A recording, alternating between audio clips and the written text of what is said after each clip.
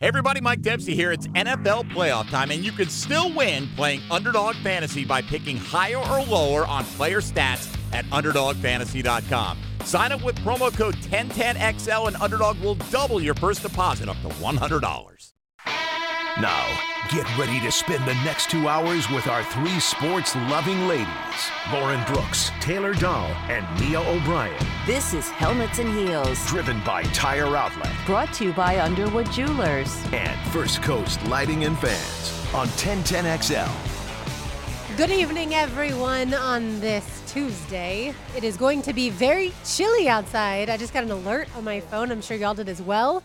It is going to be winter weather here on the First Coast, so make sure you bundle up. And if you have plants, Mia, now that you're a homeowner, bring those plants either inside or cover them. Now I'm thinking, do I have plants? I don't think I do right now. Let me see if I have I don't think I have plants outdoors, and the plants I do have indoors are fake. So I think we're in the clear, but thank you. Because yes, well, this time next year. We did go well, I mean, there's nothing you can really do about the shrubs, I guess. They're just going to have to figure it out. Shrubs are pretty hard. Yeah, they'll have to figure it out. But we did actually go retrieve the shepherd's hook from the previous home because somehow, some way, when our movers were moving things, it got buried into the ground. We went back and went looking for it, couldn't find it anywhere. And my mother had made such a point last year to buy a shepherd's hook to hang flowers and a birdhouse. And then we went a couple months without it. And then we found it as we drove past the old house a few weeks ago. So I have not hung any flowers yet on the shepherd's hook, Lauren. So thankfully, because I knew this freeze was coming. Well, I've never heard of a shepherd's hook until today, so I feel educated now. I didn't either until my mom last March, right after I got my tonsils removed, was adamant that that was the one thing my old house needed. Oh,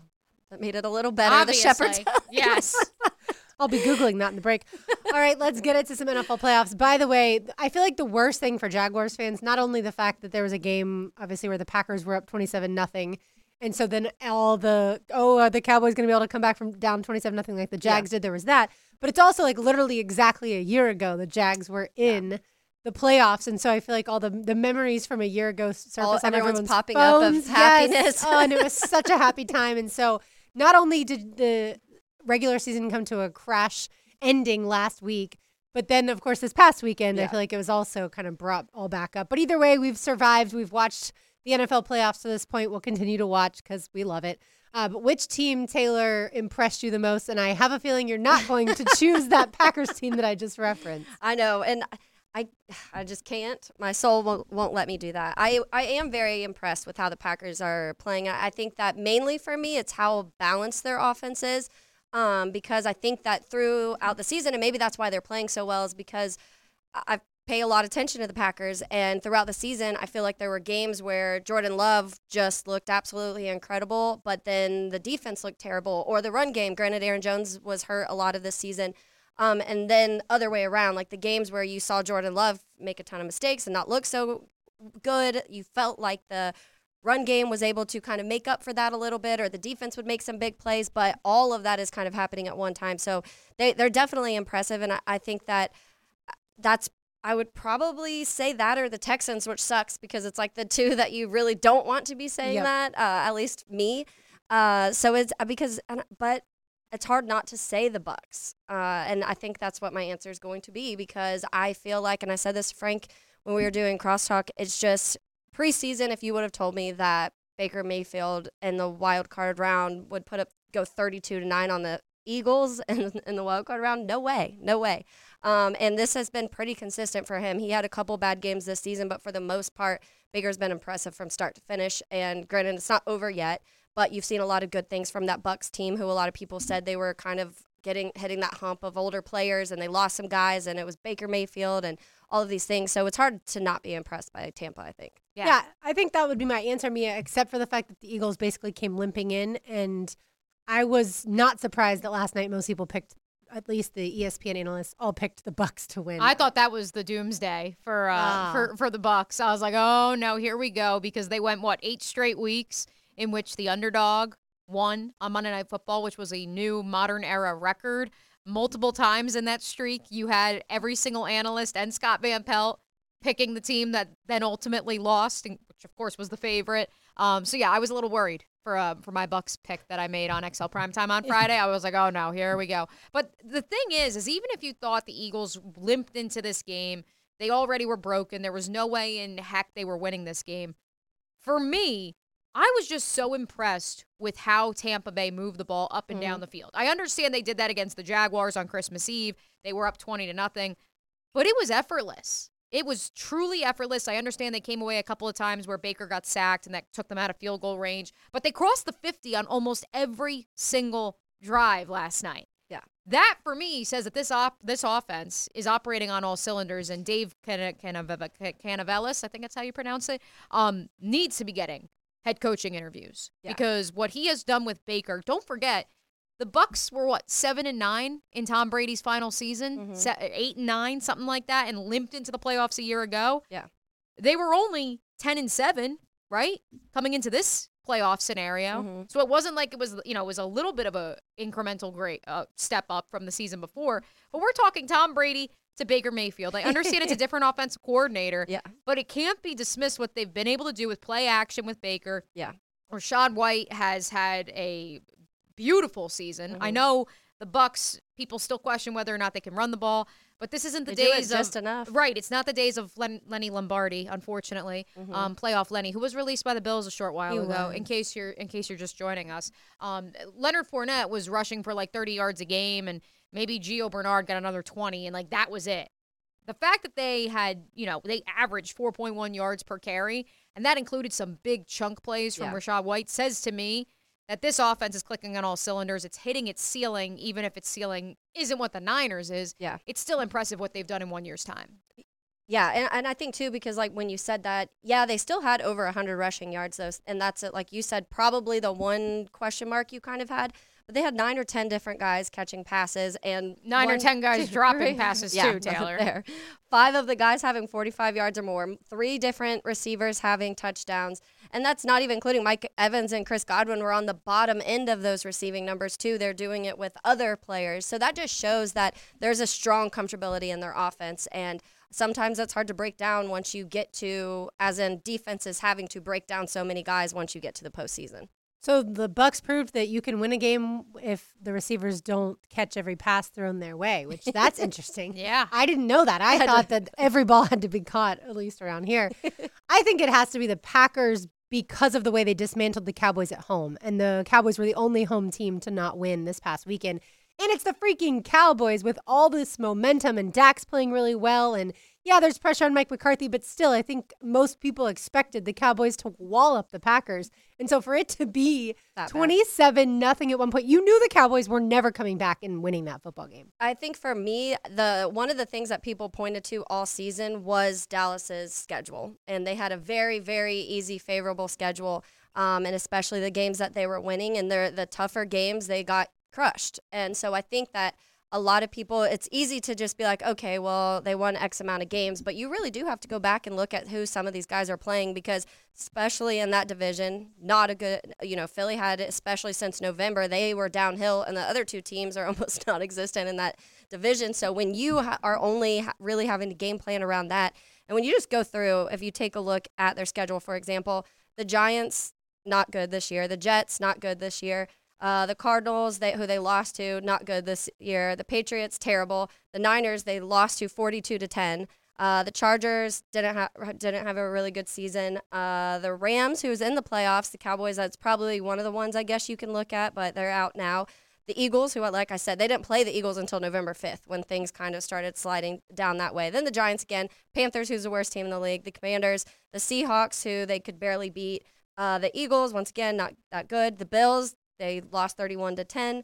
The Dolphins lost to them 22-20. So it's like when you go through their schedule, there was a lot of indicators that they weren't playing good against good opponents, and against the bad ones, they were able to scrape by, and that, I think, showed big time. What's interesting for me, this stat I just verified, the Packers went 3-3 when Aaron Jones was not in the lineup this year in the 6 games he missed.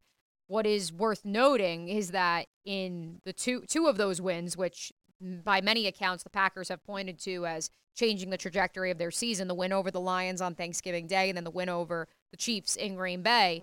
That win over Green Bay, how many players do you think, because Aaron Jones didn't play, how many players do you think saw carries for the Packers against the Lions? I'll say 4. 3 players. Jaden Reed had 2 reverses, and then A.J. Dillon and Patrick Taylor.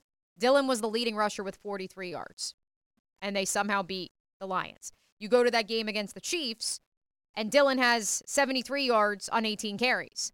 And that's what's so interesting is, like, you would think with no Aaron Jones, like, how did they scrape that one out? They must have run the ball. It is interesting because I thought it was a much starker margin of, I thought they were like 1-5 in games that he doesn't play. It's 3-3, and obviously we've seen the evolution of this offense because Jordan Love and these young receivers were getting their sea legs under them. But it is fascinating to see just how dominant they can be when they have a healthy Aaron Jones, because I think that is A, so critical to the play action opportunities for Jordan Love in which he's excelled. But B, I mean, he's kind of, I don't even think he's that old. He's what, like 30? I'm not even 30. I don't even think he's 30 yet.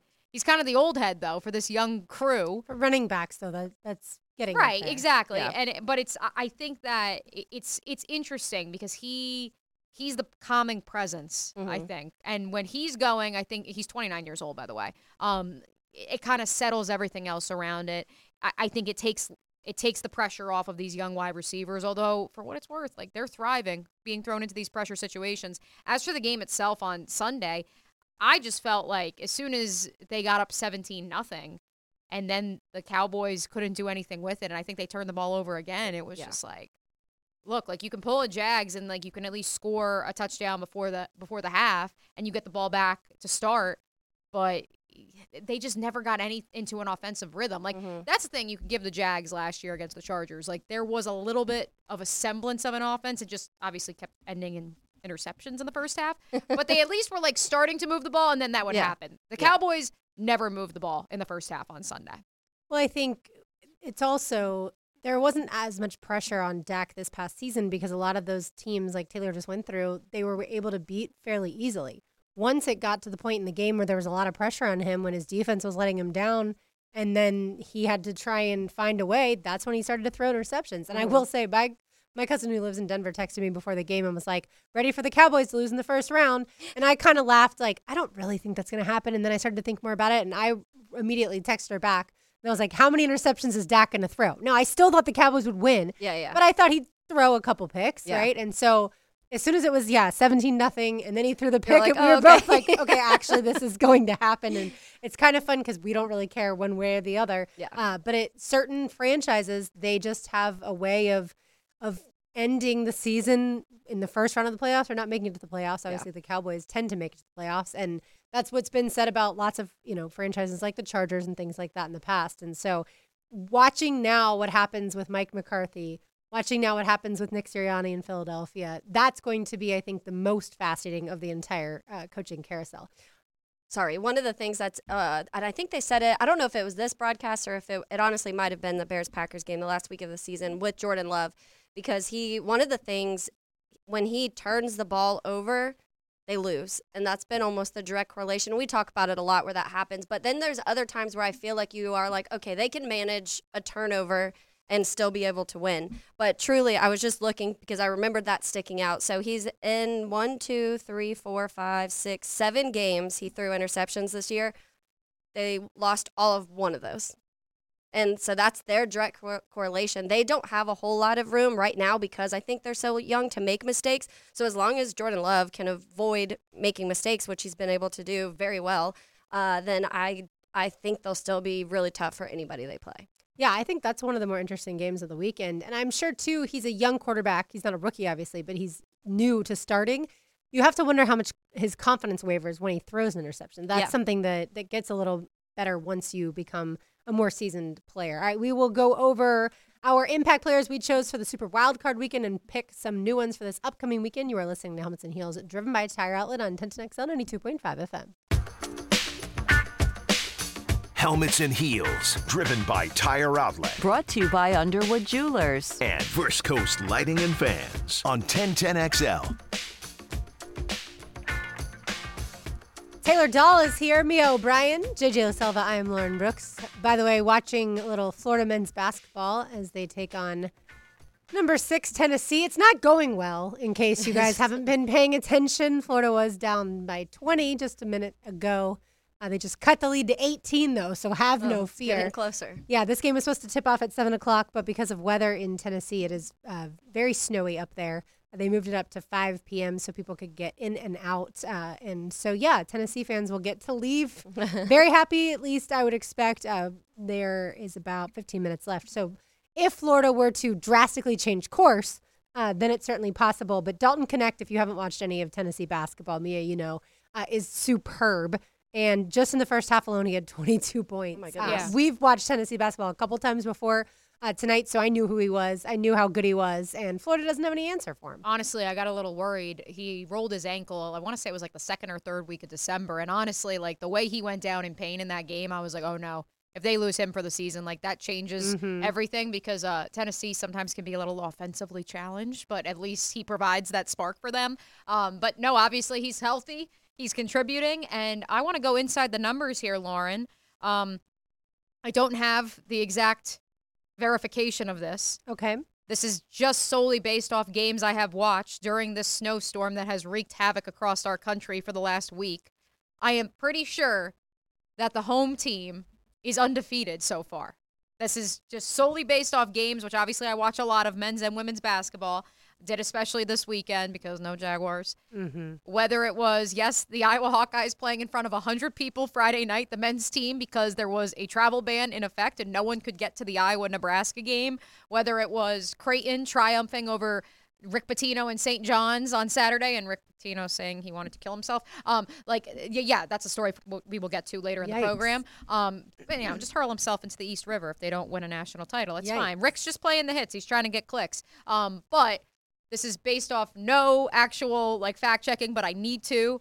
I'm pretty sure every game that I have watched in the last week since this snowstorm began, the home team and its fans that trudged through the snow were successful and triumphed over the poor opposition that had to fly in many times just hours before the game. Well, maybe it's because they're terrified of flying through snowstorms and into snowstorms. Right. Well, that's what Mike Boynton, the Oklahoma State head coach, said. They were on 3 different flights to try to get to Iowa State on Saturday. And I think by the time they finally actually got on the plane and got to Ames, and after the hour-long bus ride from Des Moines, then had 45 minutes to warm up and then play a basketball game, you're spent. Yeah. I don't know about you guys. After I travel, oh, yeah. It's a tough, it's a tough road to hoe if you have to, then try to, get out there and actually do things the rest of the day. It's funny because in traveling, you're mostly sitting. I mean, unless, yes, you have a quick connection or something you're running between. And yes, this whole conversation is awful for me, in case you missed last week. I'm but just saying, the snow otherwise, game you're still effect, just man. sitting there. You're sitting at the airport or you're sitting on the plane. You're not doing a whole lot, yet it is exhausting. I think that a lot of it for traveling is just the whole process leading up to, because you're all right, got to pack my bag, got to get to the airport on time. Okay, then you're going through the security and then you want to find your gate. Then you finally get to sit and then you're all right, when am I boarding? Now I have to do this. And if you have a fear, it's even worse. Oh, it's terrible. And then if you hit the turbulence, some of these teams have to face. Right. Well, speaking of travel and the home team winning or in the plane snow. door flies off. Hey, not. Speaking of home teams winning in the snow, both Kansas City and Buffalo did just that this weekend. That's right. That they did. Way to lead us into our impact players. By the way, Brian and I, after last Tuesday night, I was like, did you know about this plane door flying off? And he's like, of course I did. And no, I was never going to tell you. He was. So thank you. Even though then at dinner with my parents on Saturday, they talked all about it. And I kept being like, please stop. I can't listen to this. Anyway, all right, I'll go first. I had originally Mia and I both chose Nico Collins. Mm-hmm. I'll just give us both an A+ on that one since the Texans and Nico Collins had a great game. Then I went with Bucs wide receiver Mike Evans. It wasn't his best night, but the Bucs ended up winning. Mm-hmm. Defensively, I went with Bills linebacker Terrell Bernard. The only problem with that is he got injured. Yeah. And I don't know exactly whether he'll be out for a while. They said ankle sprain. Rough. Yeah, they said ankle sprain after the MRI, but I would be surprised. But yeah, that means the Bucs are on their 3rd middle linebacker this season. So we'll see how they do against the Chiefs. But those were mine. Taylor, you had Cowboys quarterback Dak Prescott. Who blew it again, freaking Dallas. It's come on. I needed you one time, Dak. You also had Eagles linebacker Hassan Reddick. Both of your players out of the playoffs. I guess it's a full-on jinx now that I have. I think so. Mia, you went with Texans. I was right. Yeah. Those people needed to play better to win, and they did not. You're absolutely right about that. Mia, you went with Rams running back Kyron Williams if you didn't have Nico Collins. Pretty good game. Yeah, 13 rushes for 61 yards is below his standard, but to average 4.7 yards a pop against the 3rd best run defense in the league, you'll take that every day. It was a 1-point game. Good teams win, great teams cover. Thank you very much, Los Angeles Rams. You also had Browns corner Martin Emerson Jr. I have to say, I don't know that I noticed him much. Yeah, initially on the first few drives you did. He broke up the reason that the Texans went 3 and out in the opening drive was a pass breakup from him. He finished with, 2 tackles. I can't see the pass breakups because I'm dumb and didn't go to player stats. Look, for me, when I look at this Texans-Browns game, it is the ultimate question of did they win the game? Did the Texans, win the game, or did the Browns throw this one away? I think the Texans certainly played well enough to win. They looked dominant, yes. But you cannot deny that Joe Flacco throwing 2 pick sixes changes how the offense for the Texans is going to attack things, how the offense for the Browns has to respond, and how the blitz-happy Jim Schwartz defense responds as well accordingly, because now they're down 2 scores, 3 scores, 4 scores suddenly. I think even if Flacco doesn't throw the pick sixes, the Texans still win. I do too. But I certainly get your point. Him imploding did not help anything. I feel like you can't overcome 2 pick sixes in a playoff game. Especially when they're One in the pick six, same maybe. quarter. But yeah, absolutely. Well, and that's just part of what the Texans have also been able to do is make some of those plays defensively. And Joe Flacco in the games where you feel like things, because we all say he's more of just, at least now, is that guy of a more so game manager, just don't mess it up. And so when a defense forces you to mess up, there's not a whole lot Flacco can do to overcome that by himself. Yeah, absolutely. All right, and then JJ went with Dolphins wide receiver Tyreek Hill and Browns edge rusher Myles Garrett. Oh, Myles Garrett. Was he even playing? Honestly, I had to look it up. He had 2 tackles because that pocket was clean, man, yeah. Sure all was. game. Tyreek did have their 1 score, so I guess he had an all right game, but their offense sucked. Yeah. And I don't know if you saw what he tweeted after the game, but it was hilarious. He's like, who let me leave the house with those ashy lips or something? Yes, I saw that. He was like, what was worse than losing was people let me leave the house with the ashy lips. I was like, isn't that something you can feel? Like, Yeah. It's like 0 degrees. Right. There's nothing you can do about it, man. Yeah, but I mean, at some point in time, man, my lips, I'm sure his lips hurt. They would have hurt. Speaking of on Dolphins, what the Dolphins were unable to do in the playoffs, it's so odd to me how, and I guess when you start playing good defenses, they're able to figure out what you're good at and take that away. We talk about that a lot. But one of the things that I saw a tweet, Tua Tagovailoa led the NFL in total EPA on throws between 10 and 25 air yards and in between the numbers in that range. And he only attempted 2 passes in that range in this game. Like, your best thing that you're good at, you don't do in the entire game. But again, the defense, I guess, took away that midfield. Yeah, I would have loved to see the game played in a little bit better of weather conditions, just for the fact that we had seen a high-flying Dolphins offense for a lot of the season. But it certainly got shut down. But either way, that's what the Chiefs do. Yeah. Let's be honest. They win at home, and they were not going to lose to the Dolphins. All right, let's pick some impact players for this upcoming weekend. JJ, you get to go first. Lamar. Yeah, Lamar. He's playing Houston, but he's really not. He's playing his legacy. Like, you can't be we said it on Friday on XL Primetime. We were picking games. The Cowboys are the Lamar of the playoffs, which is hilarious now that they lost. I didn't expect that to happen, but just get knocked out and have a really good regular season, but really do nothing in the playoffs. That has to change for him. And this is it. You can't lose to a rookie quarterback after you're the number 1 seed. You're playing at home. Lamar has to win on Sunday. And on defense, Chris Jones. Okay. That I don't even care about any of the other games except for that one. I'm so juiced up for that. I think it's going to be awesome. And the defense is going to be 0 degrees. So I think he's going to have a big part to play in that game. I can understand that one for sure. So the Chiefs at the Bills, that one comes up Sunday 6:30. Patrick Mahomes' first road playoff First game one of all ever. time. Somehow, some way. He's 15-3 in the playoffs, I think Wow. is his record overall. We also did the research on XL Primetime today. Patrick Mahomes has played once in Buffalo, and it was during October of the COVID 2020 season when there were no fans in attendance at Highmark Stadium. Yeah, so he's going to be battling, certainly, I think, a lot of, not angry Bills fans, but certainly excited Bills fans, put it that way. All right, Taylor, you're up. So I'm going to say offensively, I'm going to say Jordan Love. I think. Wow. I know. You're trying to do the jinx. Now I know I'm for trying to do my sure. jinx. But in all reality, I think that it is big. The Niners, this is probably the best defense they've played this season, especially up front. The Niners, when it comes to stopping the run, not letting touchdowns happen through run, which, that, like I mentioned earlier, Green Bay does, especially when Aaron Jones is playing, rely on that a decent amount. So I do think that a little more pressure is going to be put on Jordan Love to have to pass the ball, because I do suspect they're not going to let Aaron Jones do what we've seen recently. So I do think it's going to be big on him to be able to kind of take that next step up and playoff football. I don't want it to, but I do think it's important for them. And then for defense, I'm going to say that I guess I'll just say whatever linebacker is playing in Buffalo, because obviously Terrell Bernard and Balin Spector went out. They already were, Tyrel Dotson was already injured. I'm guessing Dorian Williams, AJ Klein are going to have to step up and make some plays, but I do think Klein came in when Bernard this got last hurt. weekend. So I'm expecting that, which obviously when you're going up against Patrick Mahomes in Kansas City, you need everything you have. And unfortunately, I felt like one guy going down after another last weekend, which isn't ideal. So I think big game for one of those backup guys. How about this story? Speaking of AJ Klein, apparently he had to cancel his vacation to make a playoff appearance because he was on the practice squad, I guess. And so he got elevated and he had to cancel his family's RV trip to play for the Bills on Saturday or Sunday night. Interesting. Or Monday. Afternoon, yeah. God, like it all blends together. Super wild card weekend.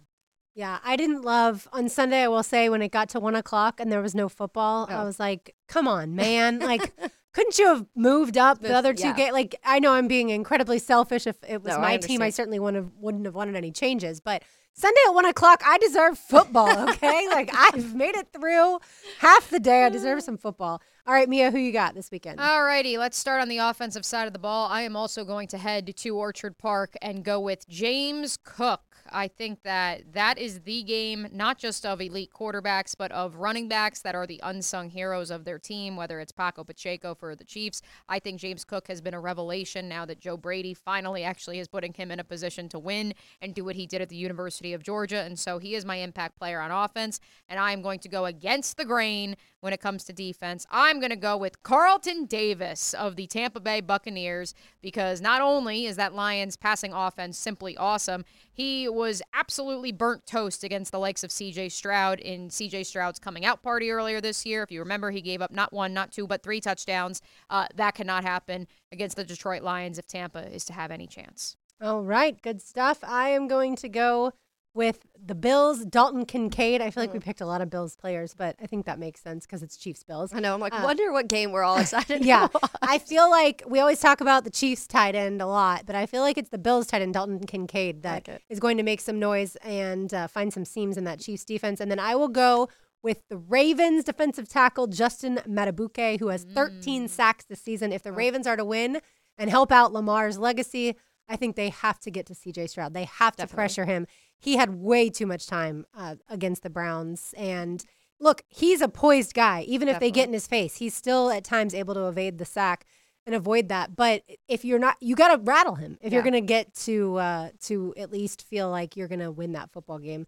I do think it's probably going to be like 30-27. Like I think it's going to be a close game. And I think the Texans are going to put up a fight. So the more you get to C.J. Stroud, the better off you are. All right, we've got a giveaway when we come back, and Taylor will take us around the NFL. You are listening to Helmets and Heels, driven by Tire Outlet on 1010XL 92.5 FM.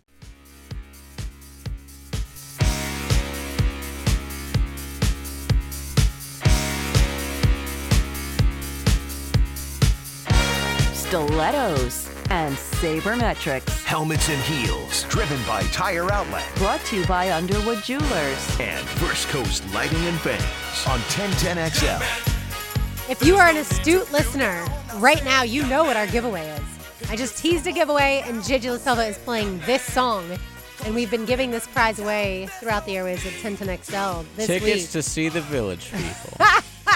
That is not the giveaway, although I'm sure some people would call in for that. Phone lines lighting up. It is a 1-year membership to the YMCA of Florida's First Coast. Up to 2 people. Visit fcymca.org for more information. Have y'all ever done It's a that? great prize, by the way. It is. Absolutely. Have y'all ever done the YMCA like out in public? Of course. Yeah. Okay. All right. Just making sure. I have.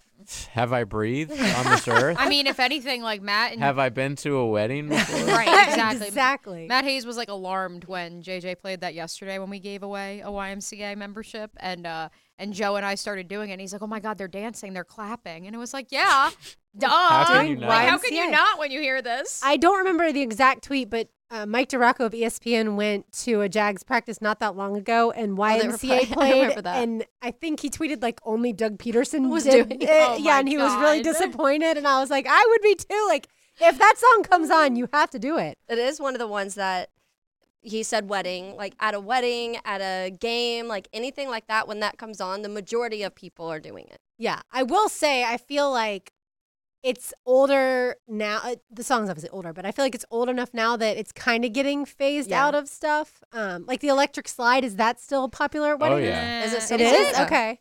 I don't know if it's popular, but we all know it. Yeah, all we Yeah. know it. It's Yeah. all about the Cupid Shuffle. That's what I was about to say. The WAP and the Cupid Shuffle kind of like took over that. The Dougie. Yeah. Yeah. All right. Taylor, take us around the NFL. Okay, so the first thing I actually want to bring up is another stat. Last week we talked a little bit about the wild statistic when it came to Matthew Stafford and all of the receivers that he has like helped pave their career into some sort of crazy record. And so me and I were talking about this and the flop of how crazy Matthew Stafford, Jared Goff switch could potentially be if the Lions, let's say, go to the Super Bowl. And it's one of, I feel like, the rare true win-win scenarios that people would probably talk about. But I saw some numbers on Jared Goff, and it was really interesting. And I think that before even this season, they started playing well at the end of season, but people were questioning how long that success could go on because he won a crazy amount of games without interceptions. And they were like, okay, is this really who Jared Goff is? Or, you know, he was always kind of one of those ones that I felt like we were in limbo. But I saw this and it's pretty crazy. So Jared Goff, it says, has turned around every football team he's been a part of. So his college, year 1, the team was 1-11. Year 2, the team went 5-7. Year 3, they went 8-5, bowl win that season. Rams, year 1, they were 4-12. Year 2, 11-5. Year 3, 13-3 with the Super Bowl appearance. Now, Lions, first year, they were 3-13-1. Year 2, 9-8. Now year 3, 12-5, division playoff win, and now continuing. So all those numbers just were really crazy. As Jared Goff, just that guy. Maybe it takes him a year, 2, 3 to really get comfortable in that system. But is this something that you see continuing to be successful? Just Jared Goff. Yeah. Is In he Detroit. Is he gonna? Oh, yes. I think the upward trajectory is for real in Detroit. Could I see them stumbling? Here and there. I mean, everybody has bad seasons. Yeah. The injury bug comes for everyone at some point or another. It is fascinating, that upward trajectory, especially because of the rep that Jared Goff, for better or worse, got after basically being deemed a game manager. He was never gonna. He could get the Rams to a Super Bowl, but they couldn't win a Super Bowl with him. Do I think the Lions could win the Super Bowl? Absolutely. I think they have all the pieces. Mm-hmm. But we talked about this as well off the air, Lauren. Like, it just feels like the Lions were built to hit certain benchmarks. Mm-hmm. So the 3-win season last year, they didn't make the playoffs, unlike the Jags. Had the same record as the But they Jags. had the same record. They had a winning record. They obviously progressed throughout the duration of the season. So that was progress. Now they make the playoffs. They win a playoff game. And so that's where, like, I feel like the next step is, like, they get beat either this weekend or next weekend, and then they come back the following year to make a Super Bowl. But, hey, I mean, I could be wrong. They could jump a few steps, and they also could falter down the stretch. But I think they built the infrastructure piece by piece, and that's what you're seeing.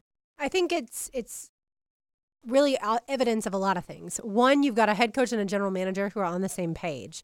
And that's critical when building a roster that isn't very good. And that's what they ended up with, right? They were taking over a team that wasn't great. Mm-hmm. And really a franchise like Jacksonville, where the city had lost confidence in the team and had, this really wounded self-esteem. And they have been able to completely change that. And even though we all laughed at Dan Campbell in that opening press conference about being kneecap biters, like, the grit is what the term that they want to use, but just the toughness that they've built in that franchise, that's night and day from where they've been. Yeah.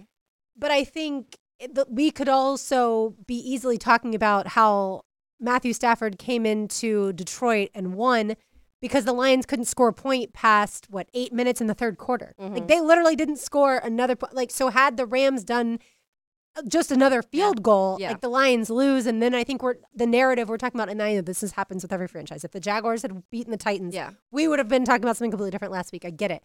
But with the Lions, I feel like they're just teetering almost, though, on the precipice of being pretty good, but not great. And I do think the quarterback is part of that.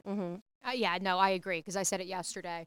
You can't tell me that they didn't just sit on a lead and hope and pray that it didn't slip away in that second half. And if the holding call on Puka Nacua comes to fruition, we may be talking about a different outcome. Yeah. But kudos to them for what they've done, for sure. And the interesting thing for me with the Lions, and this can go back to connecting what is happening here, or the lack of what's happening here, is Detroit had a really solid ending to the season. Yes, they made the playoffs, but they ended it on a high note, knocking Green Bay out of the playoffs. That meant that win didn't mean anything to them. Honestly, it got them a worse draft pick, and that if you're getting, analytical on all of the things, but I think that they didn't stop. When you go back and look at what Detroit did in free agency and the draft this last season, they were like, great, we won 9 games. We can be better. There's still things we have to fix. That's something that Jags did not do. When you go back to free agency, let's look at that last year. They got David Montgomery because they replaced Jamal Williams in that. C.J. Gardner-Johnson, Cameron Sutton, Emmanuel Mosley. They obviously brought back Marvin Jones Jr.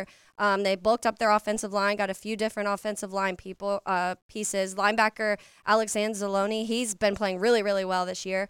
And then Former Gator, thank you very much. And then when you go to their draft, and they traded up for certain pieces that they found would fit. But Jahmyr Gibbs, Jack Campbell, Sam Laporta, Brian Branch, some of those names might sound familiar to some of these people because it's names that we talked about wanting here in Jacksonville. But that to me that's what builds a good organization. You don't get comfortable. You don't sit back and say, okay, like we're going in a positive direction. Some of these young guys just have to get a little better and we'll be good. No, it's a constant building process. And the Lions saw that they had the chance to get even better, and they did. If I may, just because as I'm perusing while we're on and off the air, I think this kind of ties right in with this. Dan Le Batard's show earlier today, they'd love to do their question of the day. They did 3. Has this person already won the playoffs? Has Baker Mayfield already won the playoffs? Have the Detroit Lions already won the NFL playoffs? Has C.J. Stroud already won the NFL playoffs? I mean, that's good, though, because all 3 you could argue. Yeah, because when you're Jordan Love, I'd put in there, too. When the last playoff game the Lions won was in 1992, to them, I think they'd say, okay, this was successful. If they lose this weekend, you'll still say, all right, you know what we did last year? Like I said, 9 wins, didn't make the postseason. This year we win a playoff game. But that's when you have to say, okay, but now what was the issue? Where was the biggest glaring issue? And let's fix that. Yeah, and I think some people would look at it and be like, all right, you made good strides, and at this point in time, as far as the Jags are concerned, and you didn't do enough right in the offseason, and that's why you had to make a defensive coordinator change. The Lions haven't had to do that because the Lions have taken steps forward each offseason, or season, I should say, and then the Jaguars took a step back during this season. And so, it's interesting to compare the two. Yeah. Right now, a lot of people also want to compare, of course, the Jaguars and the Eagles because both had the collapses at the end. I was looking through just how many free agents the Eagles have, and it's like, the Jaguars wanted to quote unquote run it back. Well, the Eagles certainly wanted to run it back because they made it to the Super Bowl. Well, now they have so many decisions to make when it comes to a lot of their players, and obviously Jason Kelce last night telling his teammates he's going to retire the center who's 36, so that makes sense too. But I feel like, you want to more compare the Jags to the Lions because the Jaguars have the Lions have that ascending nature, and the Eagles right now I feel like are in just complete and total like fall off the cliff mode. Well, and the Eagles last year already had to make certain choices. I remember because obviously the Bears signed TJ Edwards, which this year had a career year, and there were certain pieces that they lost last year, and now that's even a whole different level. And that brings me actually to my next question, Lauren, because Nick Sirianni, I feel like that's a hot topic because people are chanting, Eagles fans were chanting like fire him. There were signs. There were signs made at this. But it's interesting. So on CBS Sports, this is like a overreaction or reality. They put reality, and it says Nick Sirianni coached his last game with the Eagles, and they have reality. But they said from the outside complex, firing Sirianni makes no sense. Sirianni is 34-17 in 3 seasons with the Eagles and has the highest win percentage in franchise history at .667, a year removed from taking from taking the Eagles to the Super Bowl. Here's where they say the biggest issue lies, where you have to start looking at some of the decisions he's made. So they said, for starters, the head coach was responsible for the defensive play caller change that made the defense worse, removing his hand-picked selection for defensive coordinator in that process. And then offensively, Brian Johnson's play calling was laughable, they say, compared to Steichen over the last 2 years. And this hire was also directly Sirianni's hire. So they said that there was dysfunction in the locker room amidst mounting frustration and how things were operating across the board. So to them, it's like, which I feel like a lot of times you don't directly point to that, but they're talking about it in Chicago right now of how much are those coaching hires also on your GMs and your head coaches, and how much credibility should they take for that? Because you may draft well, you may get, hit on all your free agents, you may in-game decisions you like, but how much, if you're going and handpicking these guys and they crumble everything, how much is that on you? Well, I think it's all on you. Yeah. As the head coach, it's all on you. Now, the GM, certainly there can be a battle there, but as far as your team, at least the way that the defense played over the last stretch, to me, that's on the head coach. Yeah. I probably wouldn't fire him, but I understand why some people want him fired. Yeah, good comment on our YouTube chat. Thank you, Duval TV. If they fire Nick Sirianni, who do they replace him with? And I think that's kind of the same situation the Tennessee Titans find themselves in. The best candidate to be the Titans head coach is probably Mike Vrabel, so it was probably a mistake to fire Mike Vrabel. Yeah. You could argue that. Maybe they could swap. Right. You could argue that for Philly. I just think with how much turmoil that we know of, the fact that there was a DC switch that wasn't publicly announced until it was basically brought to the forefront and Nick Sirianni had to address it. Yeah. And coupled with just the sheer lack of tackling and business decisions down the stretch, like you can blame the DC all you want, but at the end of the day, the buck has to stop with the head coach. And so either Nick Sirianni's going to have to make wholesale changes and prove next year that it wasn't all Jonathan Gannon and Shane Steichen and that was the reason that they went to the Super Bowl last year. Because otherwise, I mean, I think he's going to get another year, but I think that leash is getting a little bit shorter, especially knowing who ownership and management are in Philadelphia. Yes, and we know they're not the most patient. Exactly. Somebody tweeted it out this morning. They're like, I can't believe that they want to fire Sirianni. And they were like, have you seen the coaches that they have fired before? Like, let's go up and down the line from Andy Reid to Dick Vermeil to Doug Peterson. Yeah. Like, it's not like this would be unprecedented. Yeah. You got that right. All right, we've got a special guest coming up next. Keep it right here on 1010XL 92.5 FM. Helmets and Heels, driven by Tire Outlet. Brought to you by Underwood Jewelers. And First Coast Lighting and Fans on 1010XL. Some housekeeping to begin the 7 o'clock hour number 2 of Helmets and Heels. We did realize we did not give a number for that YMCA. Sorry, guys, if you're still waiting. I am the absolute worst. Apparently, I did not say be caller number 3 at 641-1010 to win the 1-year membership to the YMCA. I was too busy doing the YMCA. YMCA of Florida's First Coast. It is good for a household of up to 2 people. Visit fcymca.org for more information. So again, your prompt to call is now caller number 3, 641-1010. While JJ answers your calls, we welcome in a special guest to the 1010XL studios, Erin Tracy of 4th and Gold. Excited to have you on and make your debut here at 1010. A huge Jags fan, a huge part of Wolfson Children's Hospital, and here today to talk about 4th and Gold and their 4th annual kickball tournament that's going to be coming up in a few weeks. Erin, welcome. Thank you for having me. You fit right in. You slide in during a commercial break. We're talking NFL playoffs, the trajectory of the Jags, and so much more. She's a Clemson fan too, so the familiar part of that. Yes, we're gonna have to start tapping into that maybe a little bit more next time we need to do the Clemson research. We're just gonna call in our Clemson analyst, Erin Tracy. But obviously, you are here on behalf of 4th and Gold, an organization that you started and that has done so much for cancer research here in Jacksonville. Yeah, so we're having our 4th annual kickball tournament coming up. You came out to our second one,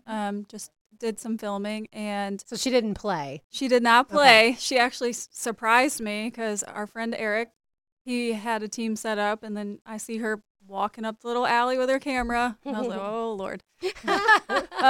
So that was, I think we had 15 teams that year. The first year we had 10. Last year we had 16. This year I think we have 20 signed up with still a week left to go. And hopefully you guys are going to have a team. We're going to see you guys out there. But We do these kickball tournaments every year. So childhood cancer research only gets 4% of all federal funding from the government. So adult cancers get 96%. And if you don't know that, if you're not in the world, you don't know that. And I started working at Wolfson's in 2017 on the pediatric oncology ward, and I saw firsthand the devastating effects from treatment. And a lot of times the treatment kills the kids before the cancer ever could. And I wanted to stop that. I wanted to do more. I knew that we could do more. I started looking more into it, and I was just heartbroken to see the lack of funding that kids receive, because the kids are our future.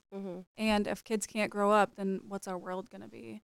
So I started looking more into how I could change things, how I could meet with other people, and research was really big on my heart. We have a lot of great organizations around here. The J Fund, they help families financially. The Child Cancer Fund, same thing, Dreams Come True, does a lot of wishes for them. And there's not much research around here. So that's what I decided my heart was on. And in 2020, I lost 2 kids back to back. They were both 15. They both passed 2 weeks apart from leukemia. Both of them ran out of treatment options. And I just decided then and there, like, this was it. I couldn't do it anymore. If I was going to continue to walk in and do chemotherapy, I needed to be able to do something on the opposite side of that. And so I created 4th and Gold for my love of football, going for it on 4th down. You know, you're going for the touchdown. Well, we're going for the cure. And I want the 4 to stand out to people, that we need more than 4%. It's unacceptable. And it's actually 3.8%. So it's unacceptable, and gold's the color of childhood cancer awareness, so that was easy for us. And I formed a board of directors. There's 11 of us. Several of us work in the oncology world, and fast forward, that was in 2020 during COVID year, so we can only do some online fundraising, not much. And this year, as of today, we've done $226,000 in research grants. Wow.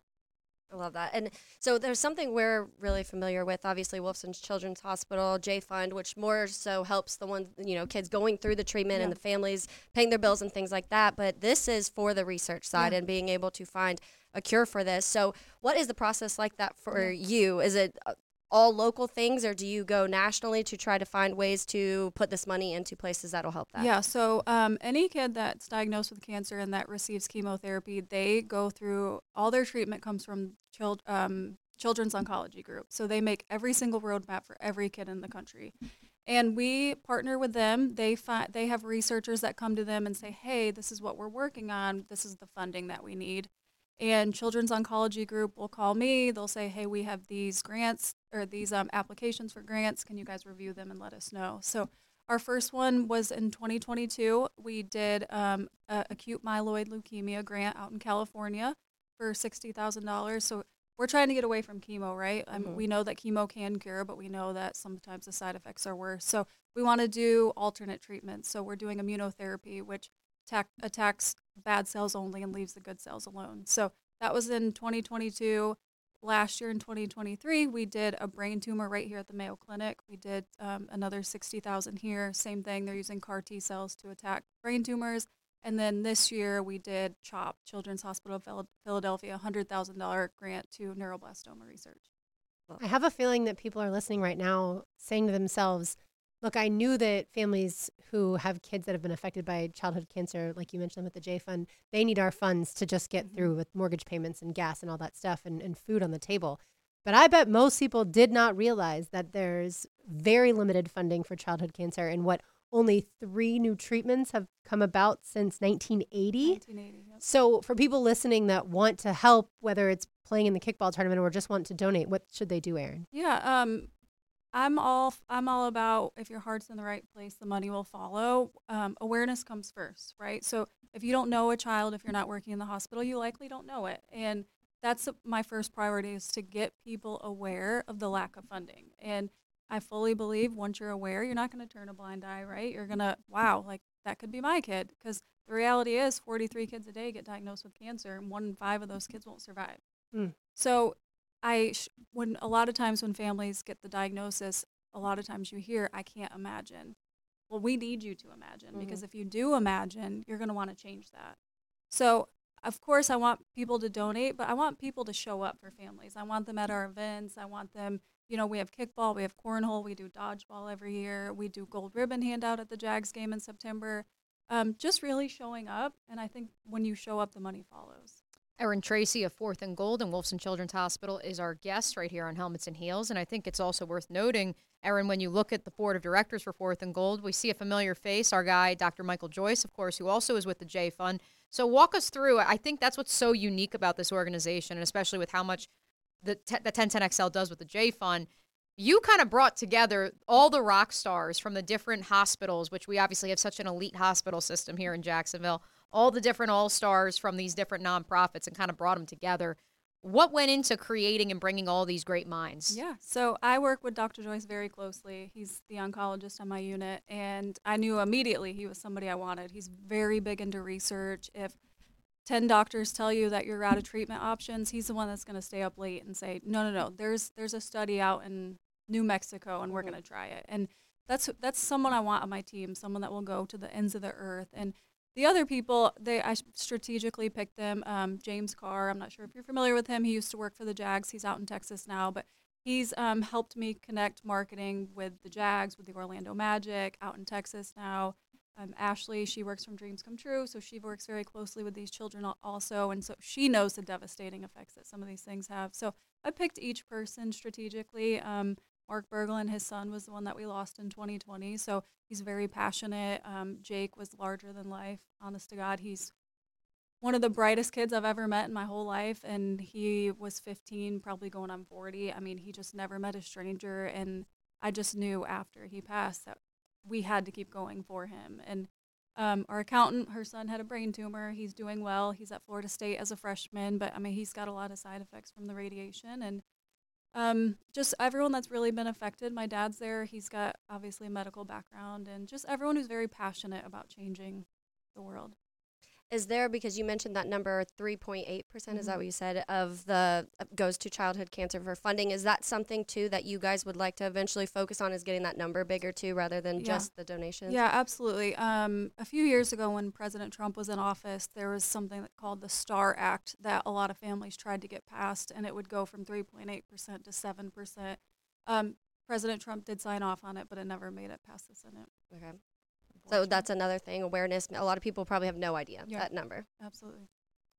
Erin, how is it that you're not so emotionally affected day in and day out with what you do? I mean, we talk about sports, which is the fun part, and certainly you know sports as well. So I'm sure talking with patients about sports and stuff is fun too. But how do you do it, in other words? Like how do you get through each day when working in pediatric oncology? Because if I don't, then who does? You know, these families, they need someone in their corner that hasn't been directly impacted. And my coworkers will tell you the same thing. Like, we walk in and we spend 12 hours with these families, and, you know, you're at work. It's like, oh, I can't wait to go home.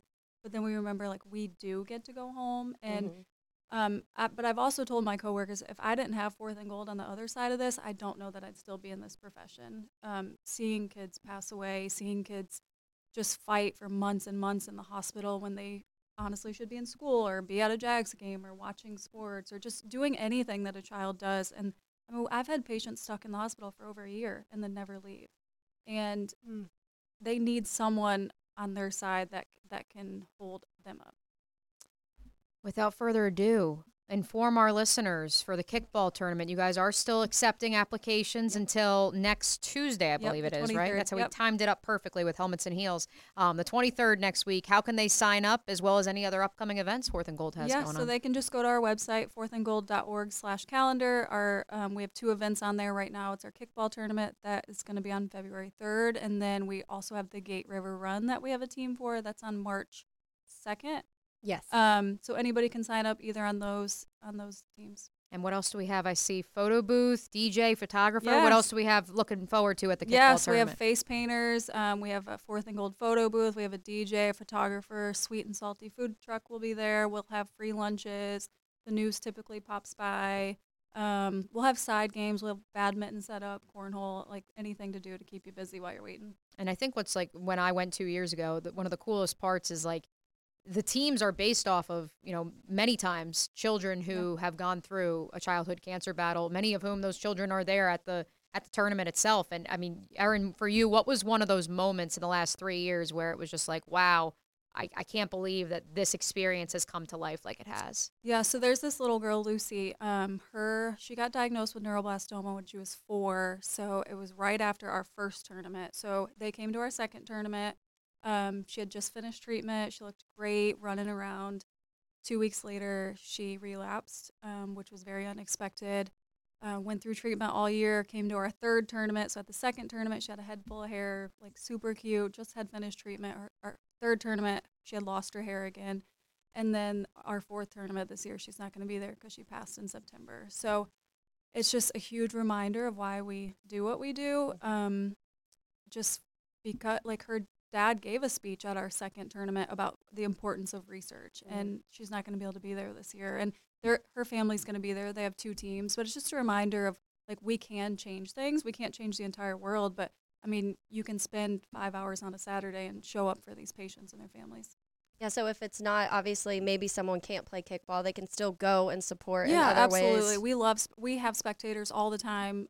Just come out. We have tons of raffles. We'll have silent auctions. I mean, it's just a really fun day, whether you're playing or not. We already discussed how are we going to get Joe Cowart with his cane there. Around the bases. When Erin first asked me, can we put together a 10-10 team, Taylor and I looked at each other and we were like, well, several of our hosts are currently limping around with ankle and Achilles tendonitis, but we could certainly put the call out there and see who else from the team is interested. So I love the merch, by the way. You have the water bottle and the sweater, which all of it is, I've saw on your website. We can purchase that too. Absolutely. Will it be out at the kickball tournament? Yep, I'll have everything out there. Love it. Well, Erin, I just want to say thank you for fighting for all of these kids and certainly their families. It's not easy what you do, but our community is better off for you and certainly for Fourth and Gold as well. So thank you so much. Thank you for having me. Thank you for joining us. And again, the website, fourthandgold.org. The kickball tournament comes up February 3rd. You can still sign up now. We've got more to do here on Helmets and Heels, driven by Tyler on 10XL 92.5 FM.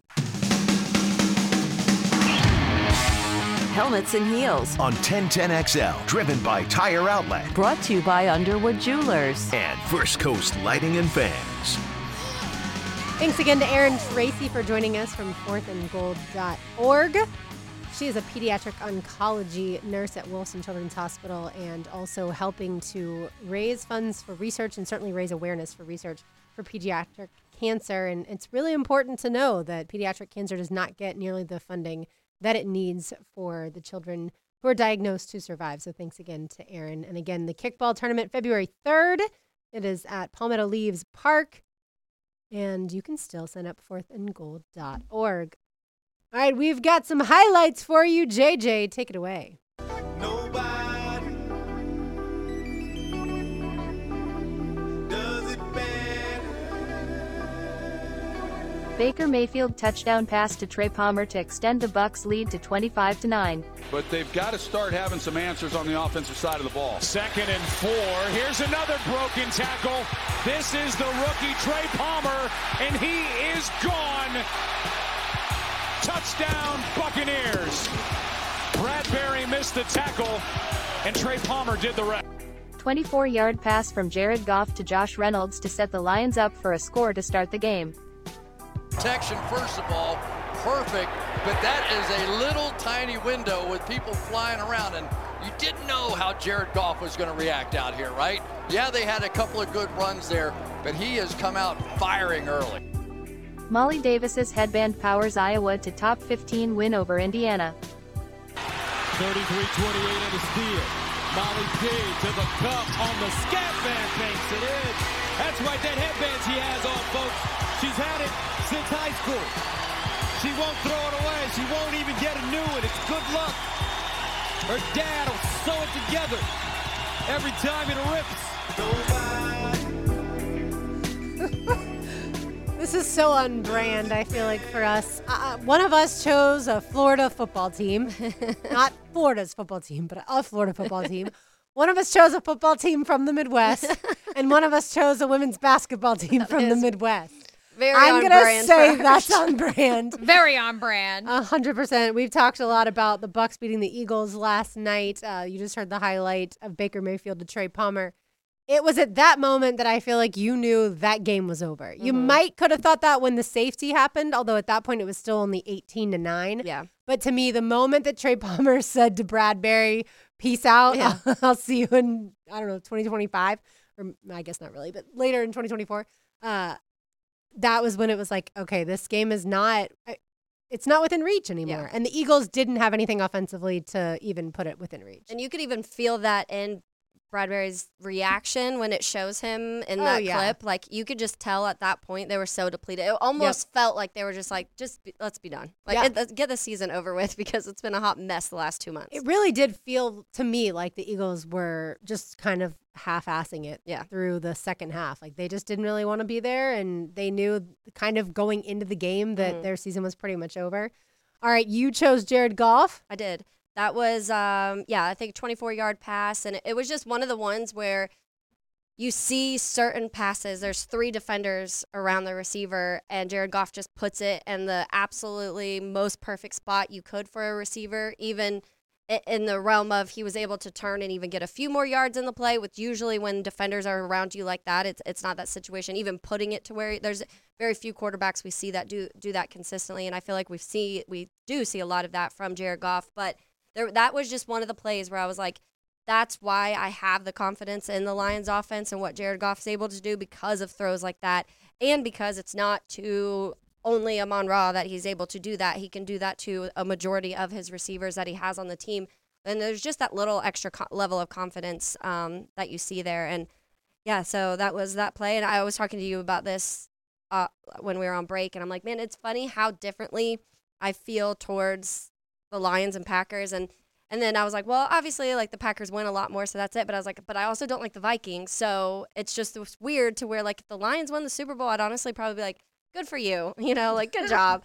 But if it was the Packers or the Vikings, I'd be angry.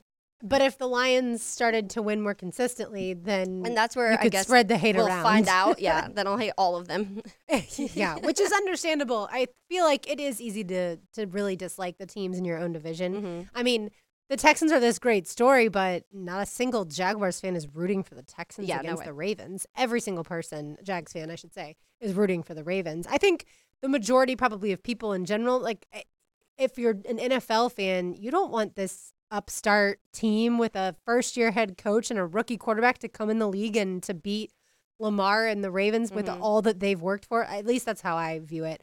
And Molly Davis's headband, I didn't know anything about it until that clip with Gus Johnson. It's not just that Molly is for the real Iowa women's basketball fans. Obviously, everyone knows Caitlin Clark. We have enough Caitlin Clark on this show. Caitlin Clark is wonderful.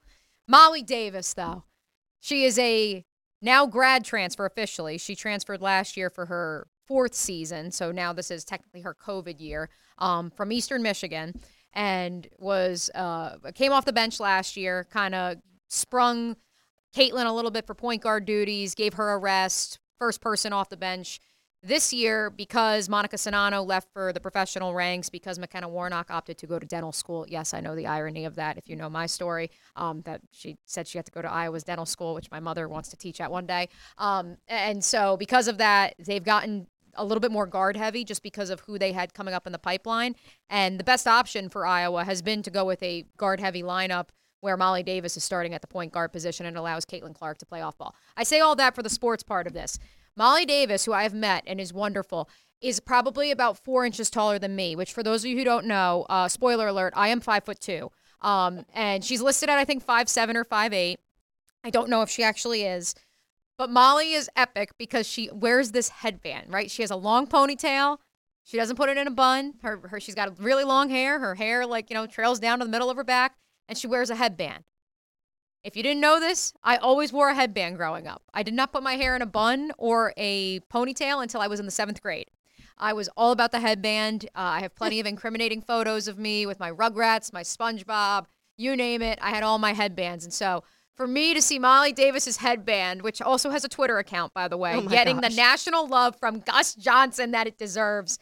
It was funny that he was like, heart. Even when her dad sews it back together, yes, it rips. So Gus got there. Honestly, here's the thing for me. As we joke about the snow games this past week, as so many teams in basketball and football have been having to deal with this, Gus got there on Wednesday or Thursday and was there at shoot around, there at practice. This is, I think, the first time he's ever called a women's college basketball game. Wow. The fact that he was there, our girl from the Yes Network, Sarah, what's her name? Why am I blanking on her last name? Sarah Kustok, who does the games with Ian Eagle for the Nets. She was the analyst. I mean, this is the A team for Fox for men's and women's college and professional basketball. And that was why so many people were like, just reschedule the game. Indiana had to fly in the day of because of the snowstorm. Like, I'm like, yeah, but the problem is if you reschedule it, you can't guarantee it's going to get the eyeballs it's about to get. I mean, it's an 8 o'clock primetime game with Gus on the call. Like, this is so monumental for women's basketball. And the Hawkeyes obviously delivered, so I was very happy with that. Molly had, I believe it was 14 points in the first half. Caitlin Clark started 2 of 11. And that's what this team to succeed this season is going to need. They're going to need someone besides Caitlin if she's bogged down or if she's, doesn't have her stroke that night. They're going to need someone because last year was Monica, and now she's, graduated and since, off to the WNBA and now, professional career. And so, yeah, the fact that it was Molly, we're big fans of Molly in my household. So I have a dumb question because I don't pay as close of attention to women's basketball. Yeah. Iowa's not number one? They're number 2. Okay. They are number 2. South Carolina is number 1. South Carolina is number 1, which Dawn Staley did make headlines, which I love Dawn Staley. Great was it Michael Vick last night or was it, I forget, I think it was Randall Cunningham or Michael Vick, the jersey she had on during their win over Kentucky last night. She made headlines a few weeks ago with the buzzer beater from Caitlin about, the officiating call. The previous earlier in that final minute sequence, was it actually a shooting foul, ironically, on Molly Davis? Kim Mulkey made headlines last week prior to their stunning upset at the hands of Auburn. The LSU head coach, they fell, I think, to like 12 because they got beat by Auburn on Sunday afternoon in Auburn. But Kim Mulkey made headlines because she said, at least I don't have any girl on my team that shoots 40 shots a game, which was obviously a shot at Caitlin. So yeah, I mean, honestly, if you're looking drama, right? If you're looking for drama, like, first of all, the parity is awesome because all these teams have gotten beat at some point or another. I think South Carolina may be undefeated, but that may be it. Like USC and UCLA was a top 10 matchup. The Lady Trojans got the win over the Lady Bruins, and so they jumped them in the rankings in the AP poll this week. Indiana obviously loses Grace Berger to the WNBA, but they have Mackenzie Holmes, who was a National Player of the Year candidate, so like they're still in the conversation. Kansas State knocked off Iowa earlier in the year, and so they're a sneaky good team too. Baylor got beat by Iowa State, who was unranked at the time, because Baylor even, since Kim Mulkey's departure, as Ross Matisic, friend of the program, has reminded me, hasn't gone anywhere. They're still the class of the Big 12, but they got beat this weekend. So the parity is really good. But I would argue the drama is also pretty must watch at this juncture. But yeah, some cat fights. Yeah, but South Carolina is undefeated, and then there's 6 teams that all have 1 loss. Yeah, and Notre Dame. I was about to say, I forgot that I said I was going to watch the Notre Dame. Yeah, Noelle Ivy's team. They're really good. Last year I was like, next year I'm watching. And that's without Olivia Miles because she's still recovering from the ACL tear from last February, which obviously it's been a year. I actually turned to Kevin and I was like, it's kind of weird. We haven't gotten an update. So we think that may be a Cam Rising situation where like she's taking a red shirt. She's only 20, so she's not eligible for the WNBA draft. And also, I don't think she wants to be in the same class as Caitlin Paige Beckers, Cameron Brink, and Angel Reese. I would just take a guess. So Notre Dame's an interesting one.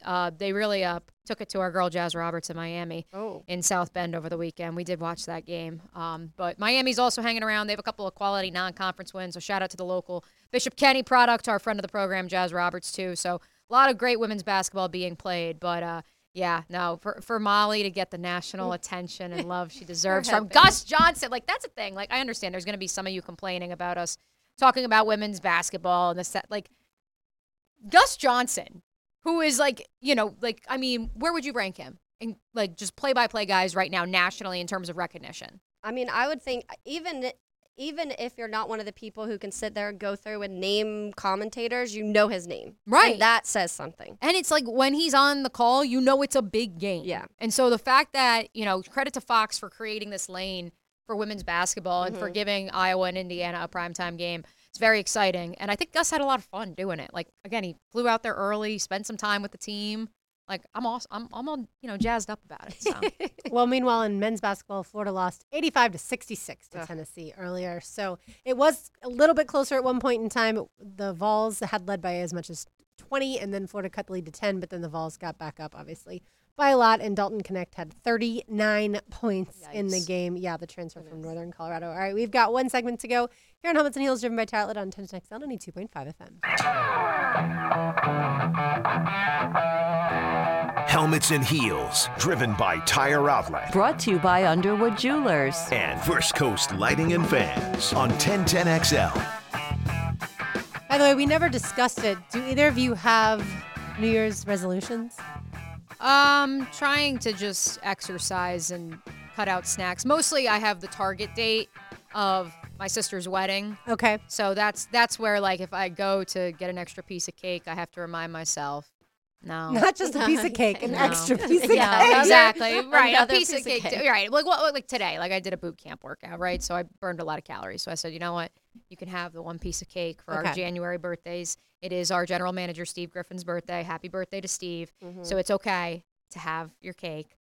But and then eat when, it too. Right. But then when I saw the second piece, a.k.a. Lauren handed it to me to bring it to the break room because it was a leftover piece. No, do not take that piece of cake. I do not. No. You never do, right? No. I just. Taylor's like, I'm not going to do it. I'm not trying to improve myself. I'm already awesome, okay? I more so will have like goals that I'd like to hit. So not something that technically I need to change like daily, but hey, by the end of the year, I'd like X to happen, you know, and like I think this year, and I don't even know if this is actually doable, but I've struggled so bad last year with my allergies. Like this year, I want to figure this out and not die half the season because that's how I felt almost all this year. And that's what it was funny because you mentioned earlier the game last year, the Chargers-Jags game. And I was like, I was miserable and had a sinus infection and couldn't leave my house for like almost 2 weeks during that period of time. So it was like bad memories for me because I felt so bad. And I'm like, I'm tired of dealing with that. So that it's more so things like that. Like, okay, how can I just like feel better this year? If it makes you feel better, we had myself and a couple other managers here were in a meeting and we were discussing our players coverage.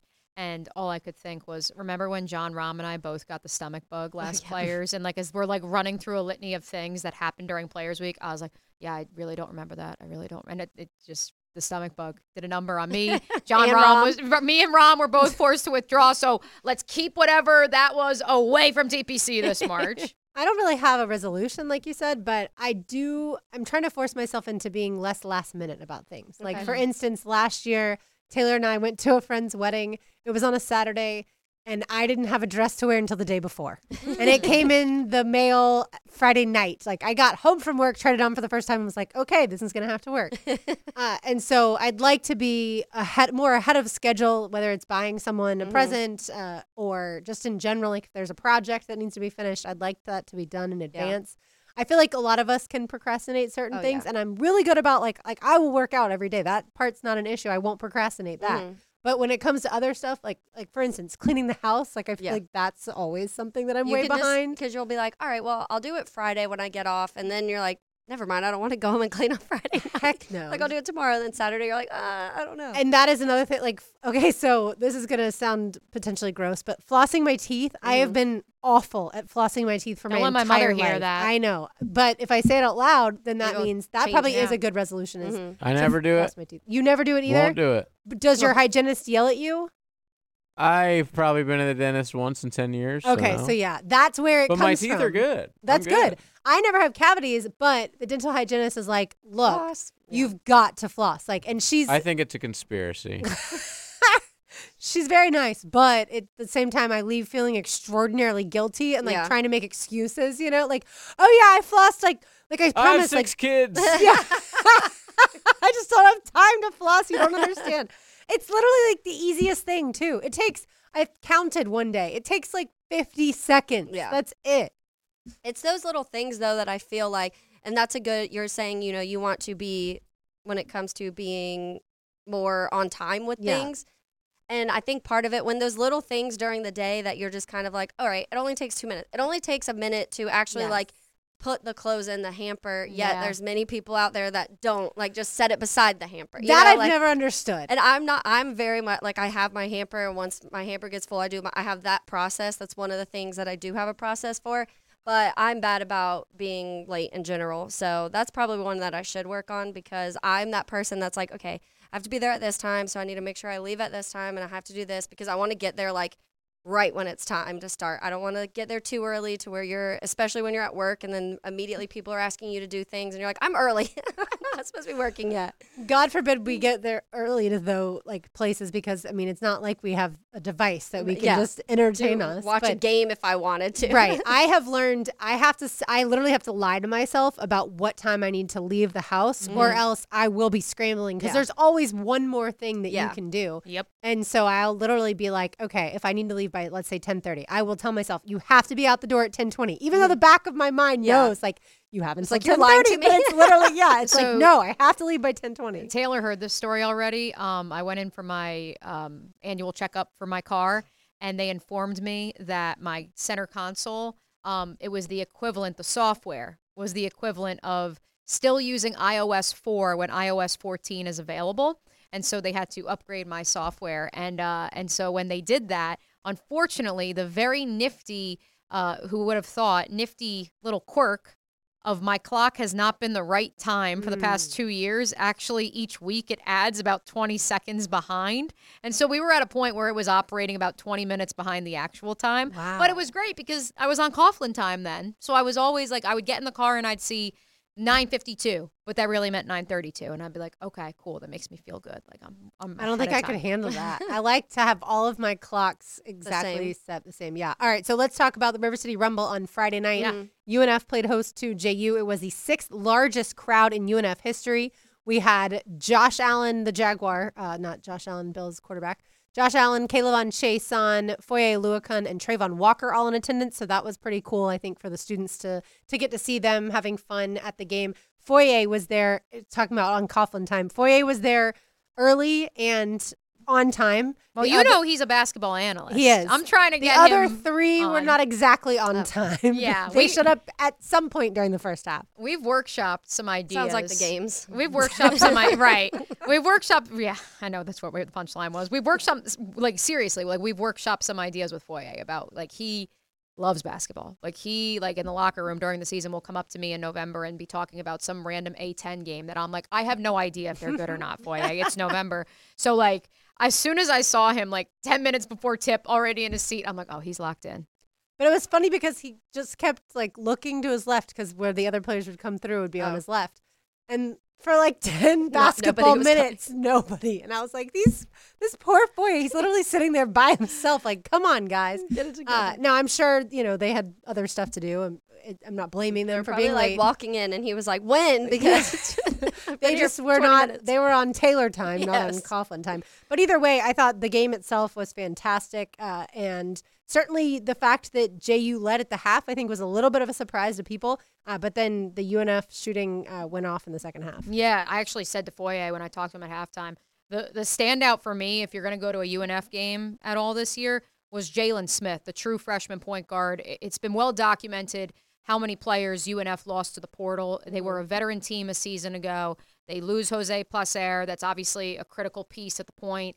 They lost their 2 bigs. I thought Dorian James, despite not being a true center, he looked great against a JU team that, let's be real, they jump out of the gym. They're all long. Mm-hmm. The length is just a signature of what Jordan Mincy is scouting and recruiting at Jacksonville University. So the biggest surprise for me was Jalen Smith, the true freshman. He's 5'11", little to no turnovers. Unfortunately, he came up a little limp in the second half with the hamstring injury, but he was the spark plug for this UNF team. As much as Dorian James and Chaz Lanier are like the headliners and obviously were their leading scorers, I was blown away. And I said it to Foye, I'm like, he's 18 years old.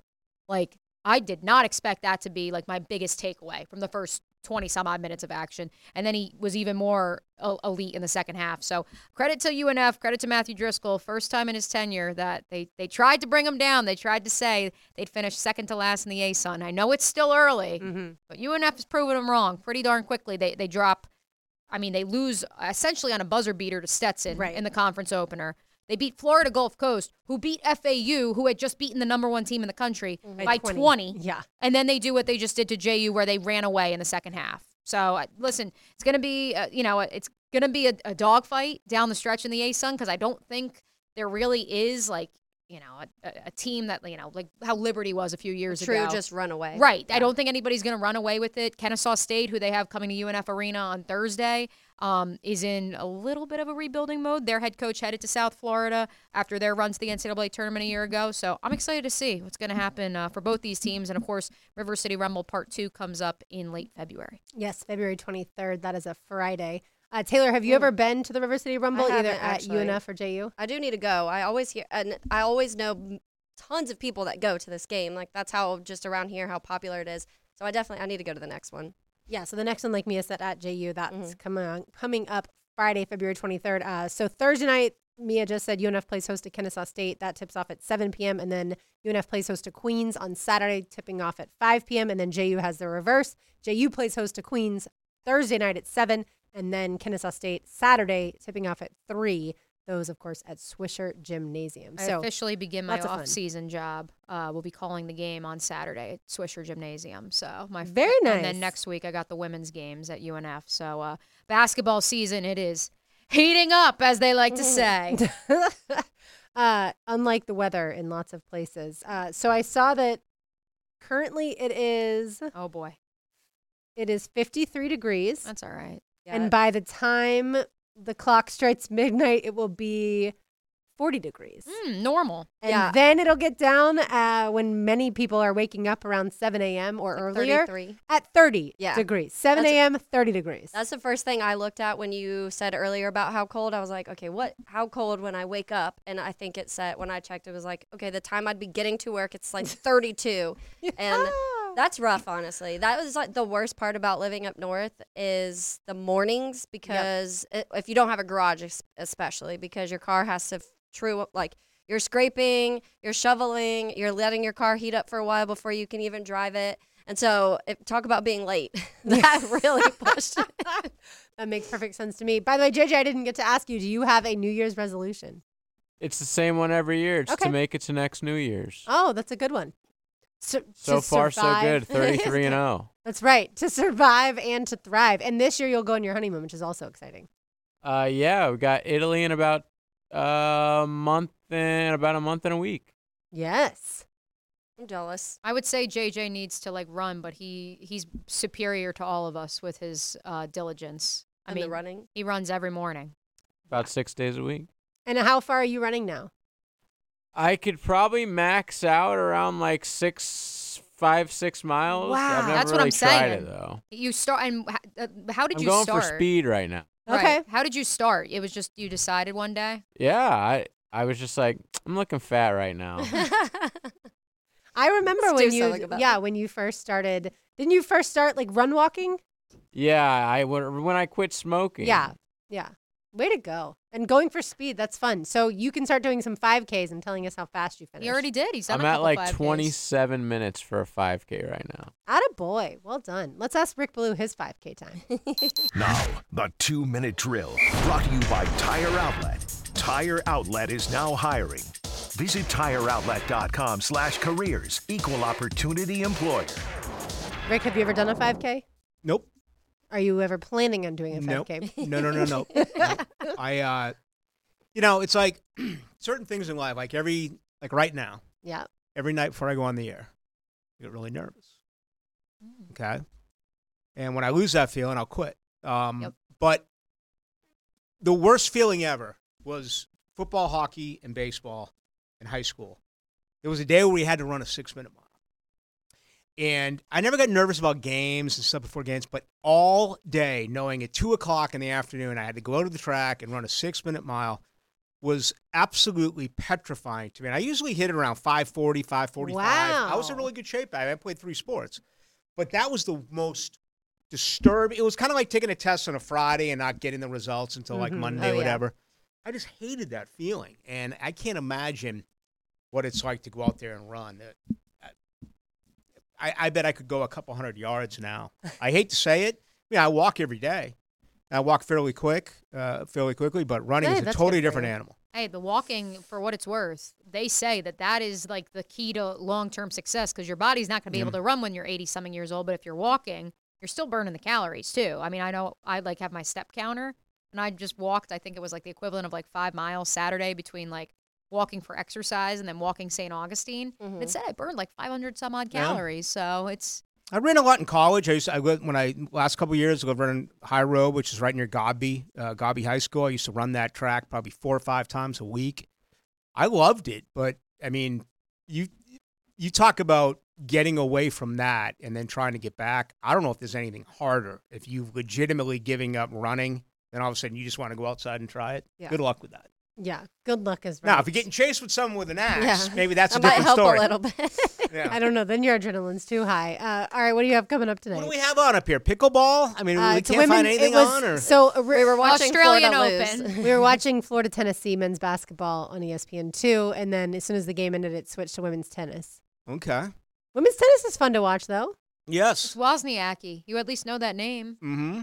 No, Serena. Years ago, they used to have it right up the road here, the Baoxing. Yeah, I loved that. I covered that for many years in the right when I got here to the late 90s. I want to say it was it in February or March? I think every year? March. I'm trying to remember. It was Yeah. right around TPC. Back then it was in March as well until they moved it to May. And, of course, it's back in March. So, yeah, got a couple of good things coming up here tonight that I think our listeners will be interested in, Jaguar fans will be interested in. And one of those is going to be, believe it or not, I think we're actually in an era now where there are more villains in the media than there are in sports. Ooh, I like that topic. When I grew up, there was one villain, and that was Howard Cosell. And that was it. Now, I'm not talking about us, local people. I'm talking about national, paid really well. I gave it a lot of time today, and I came up with far more media members who are hated than actual players out on the ice, court, or field. You talk about changing times. That's today's era that we're in. Yeah, I will say the media people get far more airtime and than they used to, right? Like now we have those national shows that are on all the time, whereas before they didn't get as much time. But yeah, still. Well, and actual social media accounts that they're tweeting from. Who's the most hated athlete right now? Most hated athlete right I mean, now. A-Rod's gone. Tom Brady. Tom Brady's gone.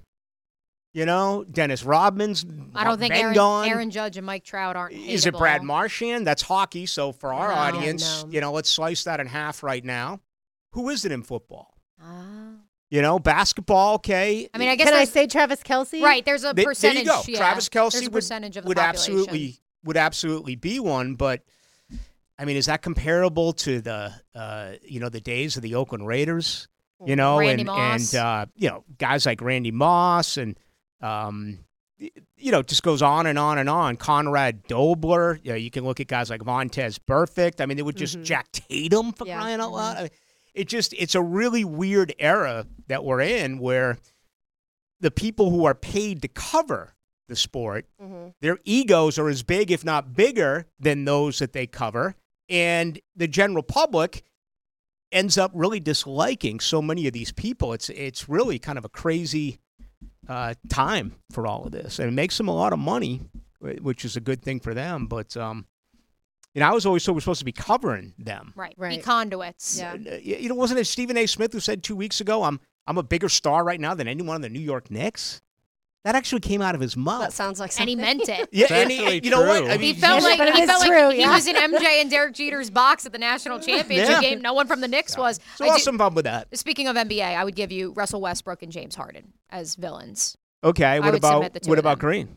You could say Draymond too. Yep. Yeah. Draymond for sure. I would say those three. I would Yep. say those three, and the NBA is lending itself to creating more villains versus heroes. But even then, beauty is in the eye of the beholder. I'm sure there's plenty of LeBron, haters because they love MJ, and so therefore LeBron's a villain to them, or Anthony Davis is a villain to them because he plays for the Lakers. Yeah, even during the great era of team basketball when it was the Lakers and Celtics, they hated each other, but I think league-wide there wasn't a lot of hate. That didn't come around until Bill Laimbeer and Dennis Rodman in Detroit. Yep. All right, well, Mia's going to stick around for that segment.